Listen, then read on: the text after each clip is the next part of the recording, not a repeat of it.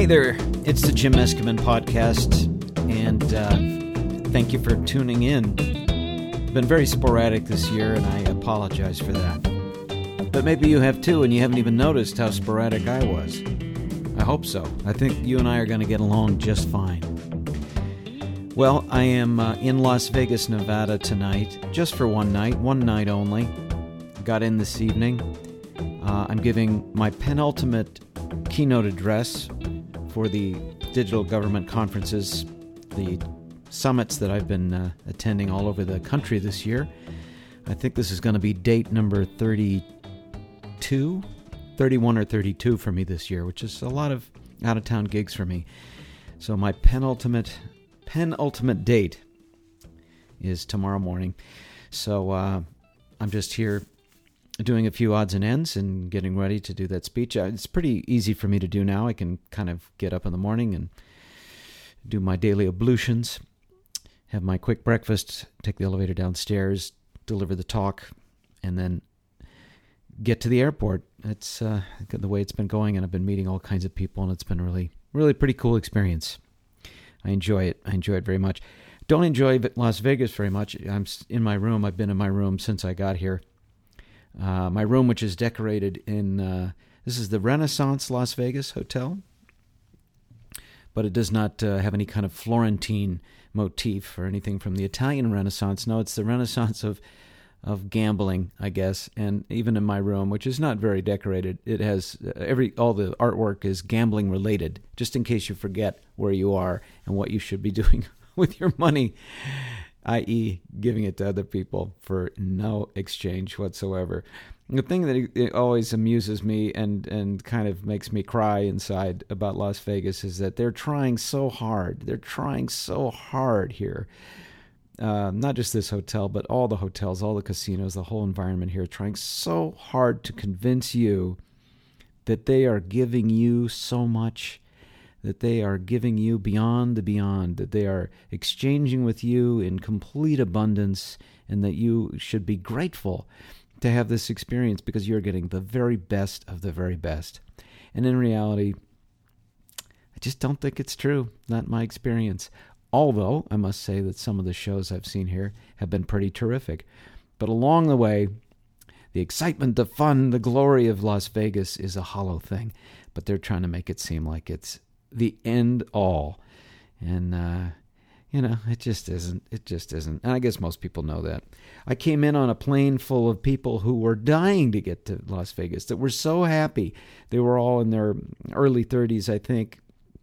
I saw them in Burbank Airport. I didn't ask what group they were with. They were with some, I don't know, they may have even worked for the airport or worked for some company all together. They were all in the bar to begin with, and you could just tell they were very, very happy to be together. They were having beers. I felt like they were not a social group so much as a work group because they were all very polite with one another and having a great time and making good-natured jokes. And boy, they got on the back of the plane, and I was really happy that I decided to sit in the middle of the plane because they occupied the entire back half of the Southwest flight I was on. And they were just so excited to get going. And when the plane was taken off, they were cheering. And when it stopped because they couldn't take off, we had to sit there for a while. They were disappointed. And they were playing games and just yelling and calling out to one another. And oh, my Lord. And I was just glad it was not a really bumpy flight, or else they would have been like people at a roller coaster, screaming and yelling. And I could tell they were just very enthusiastic. And then when we landed, there was another cheer went up, and then they all got off, and they were playing loud music somehow on some sort of boombox, and it was just a really good time. I'm sure they had a wonderful time tonight wherever they went. I didn't see them after that. But anyway, I couldn't share that enthusiasm, although there's much to recommend Las Vegas. I just can't think of what it is. Oh my, last time I spent any time here, it was with America's Got Talent. Perhaps that has colored a bit my affections or lack of for Las Vegas. I didn't have a very good time here. I mostly had to wait around. Almost entirely had to wait around and not perform, not do too much. We contestants in the show were, we're kind of kept in a big conference room and really had to stay there most of the day and wait for something that was going to happen that never happened. And look concerned. Every now and then a person would come in and make an announcement. All right, the judges are considering you now. Okay, you have to imagine that the judges are looking at your tapes and they're evaluating you and they're thinking about whether you're going to move on. So I want everyone to look worried. Everyone, no laughing. Look sad, look concerned, very concerned. And of course, if you want to make a room full of people laugh and smile, just tell them that the judges are thinking of them and that they should look concerned and sad, not to laugh. That's the easiest way to get everybody very, very cheerful. Anyway, that was a long time ago. That was in another lifetime. The America's Got Talent experience now is several years old, and I've done several things since then. My TV series Impress Me, which then launched two of our young stars into popular zombie shows and launched me into a speaking career. Who knows where I'll be next year? I don't know. I'm looking forward to seeing what career I'm going to have next year. It seems to change every year, which is, as long as you don't look at it too closely, it's pretty pleasant. I get to be different things and wear different hats, and sometimes I travel, sometimes I stay at home, sometimes I stay in a booth. Sometimes I don't move out of this back half of my house. So we're going to see what's going to happen, and I'm just not worried. I'm just not worried at all. Had a wonderful holiday. Thanksgiving was great. It was just me, my mom, Marion, my wife, Tamara, and my daughter. And we went down to San Diego, and we had a heck of a time together. We played Yahtzee. We went to the movies. What did we see? We saw Everest, which is an extremely well-made movie that looks like it was shot on Everest. And I think it probably was, but just not at the elevations that would, kill you. But still, some pretty rugged climate up there, and some just incredible filmmaking. I honestly don't know how they did it, and it told that story very well. A story I realized I'd read, Into Thin Air. It seems to be what it's based on, and it was bone chilling. It was bone chilling in more ways than one. Anyway, I recommend Everest very much. But my mom, she's doing great. She's 87. She's just so much fun. And I learned a lot about her. Again, I always do when we do things together. And we all learned a lot about each other, I think, by playing the game of Yahtzee. You can tell a lot about a person by how they play the game Yahtzee, I find. My mom was just throw caution to the wind, do whatever, scoop them up any old which way and go for this. And I don't think she really was quite as in command, a full grasp of the rules as the rest of us. But she just had a kind of a brio and enthusiasm about throwing those dice and loading them back in the cup and taking wild chances. That was really something to see. My wife, on the other hand, she was very meticulous, it seemed. Even though it's a game of chance, she would just sort of, I would say she played a rather conservative game. I don't know. I'm too close to my own game to judge what it is. I'm sure it's indicative of all kinds of neuroses. But my daughter had a great way of playing, and she just sort of decided, and I've seen her do this many times, she just decides to get a Yahtzee. And I've noticed her doing that in life quite often. She gets the equivalent of a Yahtzee every now and then. Some great big job or opportunity will land in her lap out of nowhere just when she needs it. And I have a lot of respect for that. I think if you can pull that off, you're doing something right. She does that with bocce and other games that we play, and she does it with Yahtzee. And so she was the big winner. She took no prisoners. She did very, very well. And I was not so good. Anyway, playing games with family. That's something that's kind of dropped out, or I don't know what the families play these days. Video games. I can't imagine they play Halo together or Call of Duty. But playing those old board games, I'd love to go back and see videos that didn't exist in my time of me. We used to play games at my dad's house all the time, and I'm sure there was just, our personalities were just being dramatized, to the utmost, acrobatically by those games. I hope you had a good holiday, and I hope you got some games in too. And we got Christmas coming up, and Kwanzaa, of course, and Ramadan, as well as Hanukkah. So that's going to be a kind of an interesting period, work-wise. I think things are going to shut down pretty good. I got a big charity show I'm going to perform in just a couple days in Hollywood at the Celebrity Center. there where I've been doing the MC duties of this Christmas Stories charitable event 2 nights a year for over 20 years. I don't know, 21, 22, 23 years, something like that. A long time. So it's a great tradition. I love to go. My whole family performs, and a lot of celebrities are there, and it's going to be really super fun. So I'm going to do that. One of the celebrities that I usually work with, the guy that's directing the show, he's a celebrity to me anyway, who always will be, is Mr. Tate Rupert. Tate, who you, if you've listened to my podcast before, you've heard Tate and I doing improvised sketches and so forth. And, what's it? Oh, well, here's one now.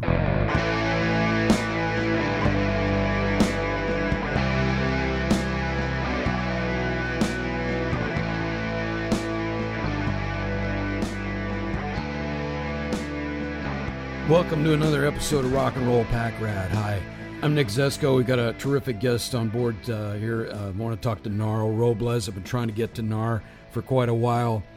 He's one of the great collectors of rock and roll, a little known and kind of an untouched area of rock and roll.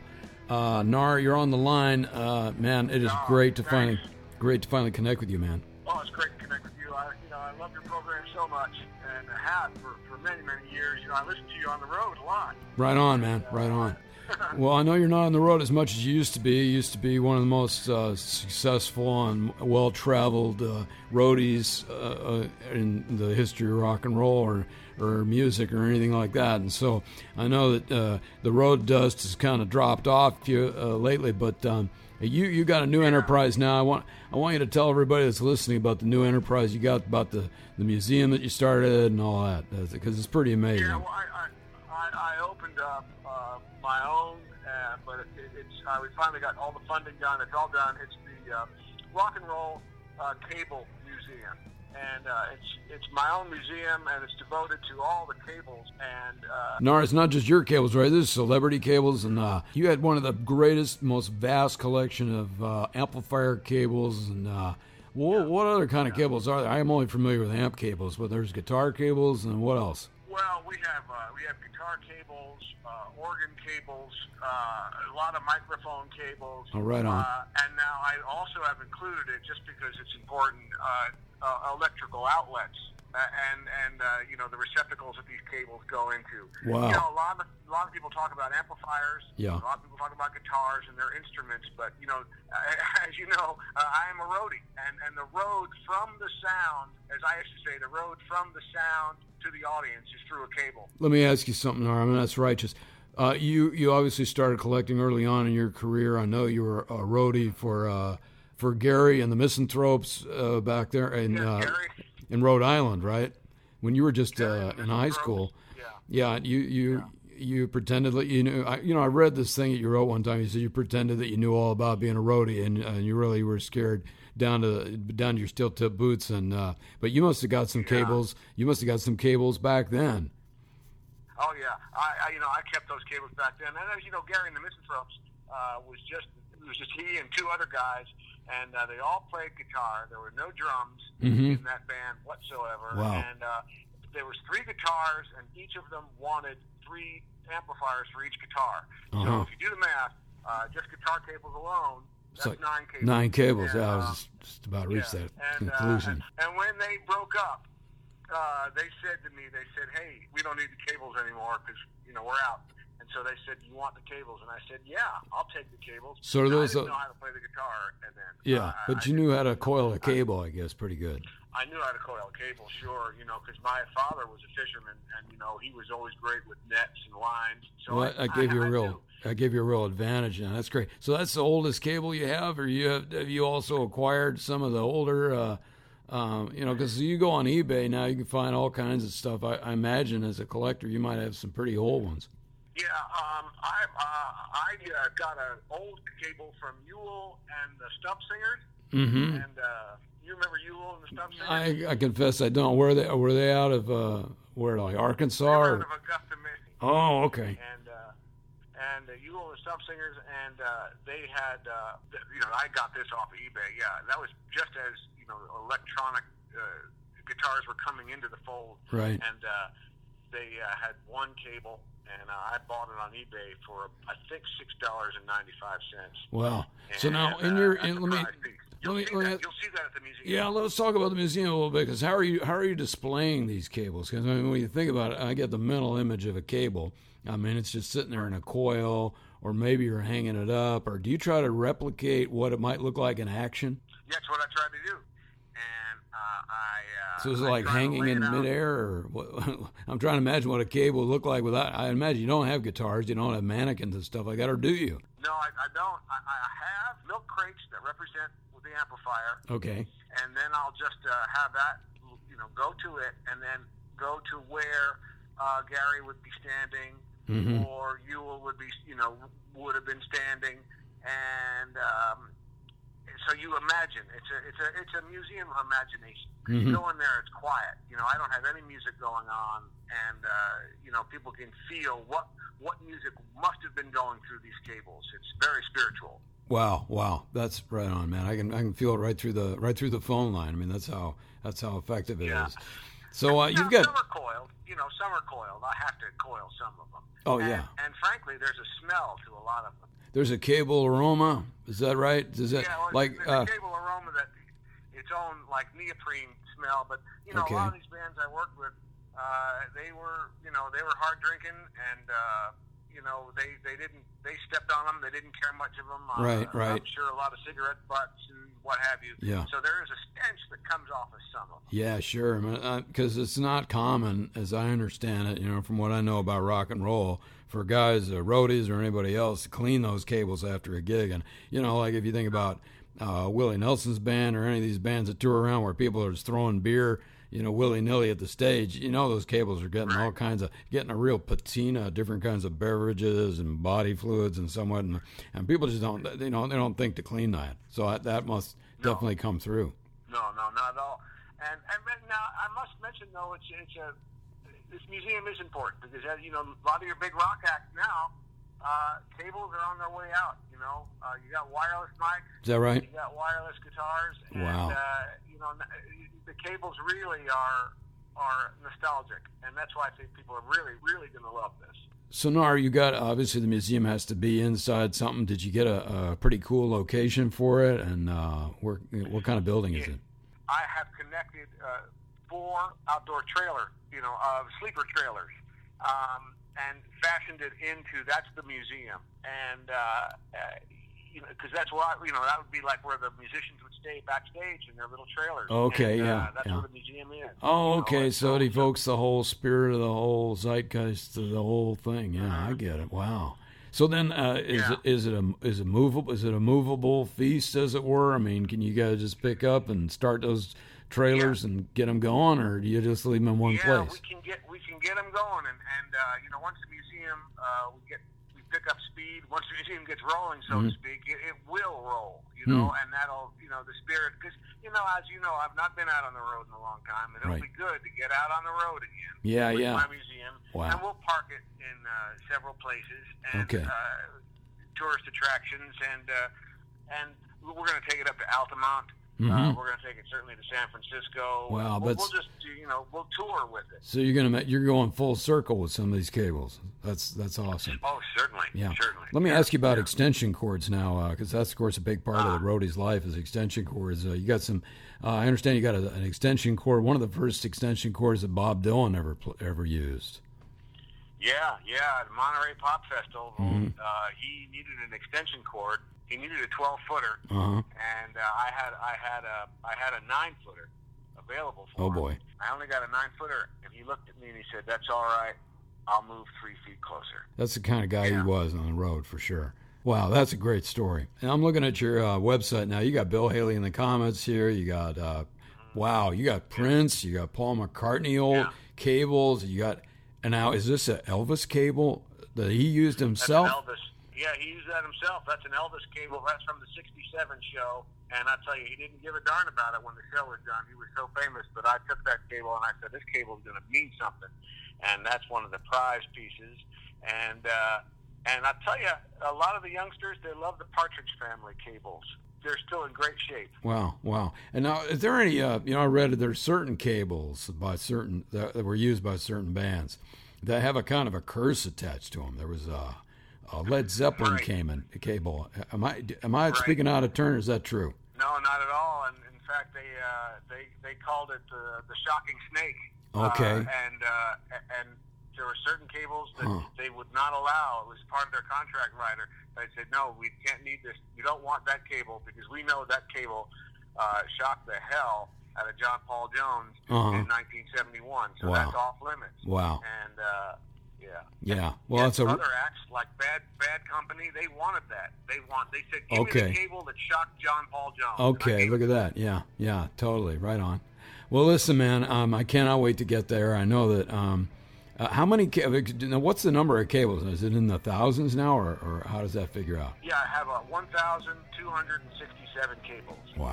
Wow, that's incredible. Yeah. Now, you're going to have people, I know that once the word gets out about this, you're going to have people coming, rock and roll fans coming from all over the world, check out those cables, and I reckon you got a gift shop where people can buy replicas of these cables, is that right? Oh, you can buy replicas of the cables, you can buy wristbands that are made out, from cable, and necklaces, and I even have, like the little flip-flops.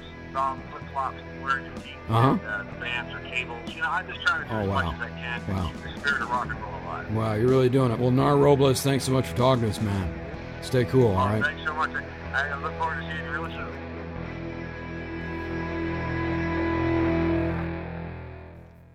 Rock and roll. I love throwing things at Tate. He never fails to deliver. We don't rehearse those things. We just we think of ideas during the week, and then we couldn't even get together. He was in another part of the world. I forget where he was. I forget where I was. But I called him up and just recorded it over the phone, which you can do these days. Hope you enjoyed it. Hope you enjoyed it. More to come. So,